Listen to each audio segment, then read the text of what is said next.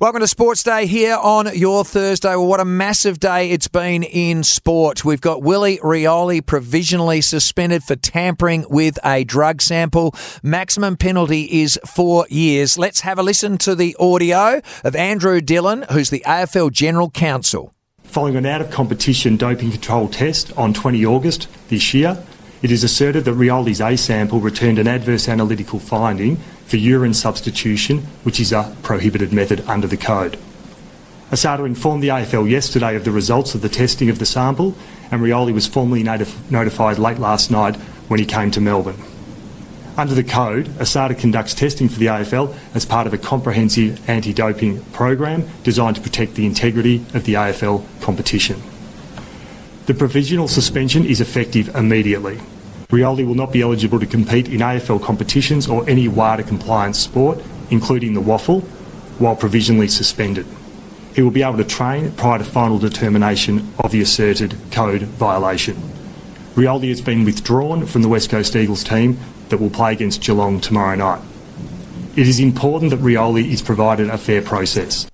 And the teams are out and Jack Petruccelli has taken his place. Hase, when you heard that unfold today, what did you think? Look, I'm shattered. I have a personal relationship with Rioli from my time at South Fremantle. He would be shattered. There's no question about that. But it was a very, very poor decision that he has made to actually tamper with a urine sample. And there's a lot of education that goes into this, Karl. And it is... Well, why do you do it?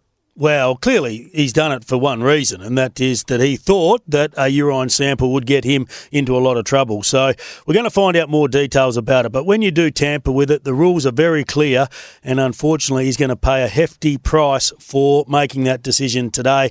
I still can't fathom how it has come about, because normally from my experience, when you have a drug test, you're tapped on the shoulder, you're told of all the information, and then that drug tester stays with you for the entire time. So they don't leave your sight, and even when you are urinating into the cup, they normally have a line of sight that they're close enough to you to see what is going into that cup to avoid some of these circumstances arising. Yeah, well, one night over against North Melbourne, late at night, when it was freezing cold and everything was shriveled up and there was dehydration in place, they gave me 4 beers to produce a sample, and I must say, you are right.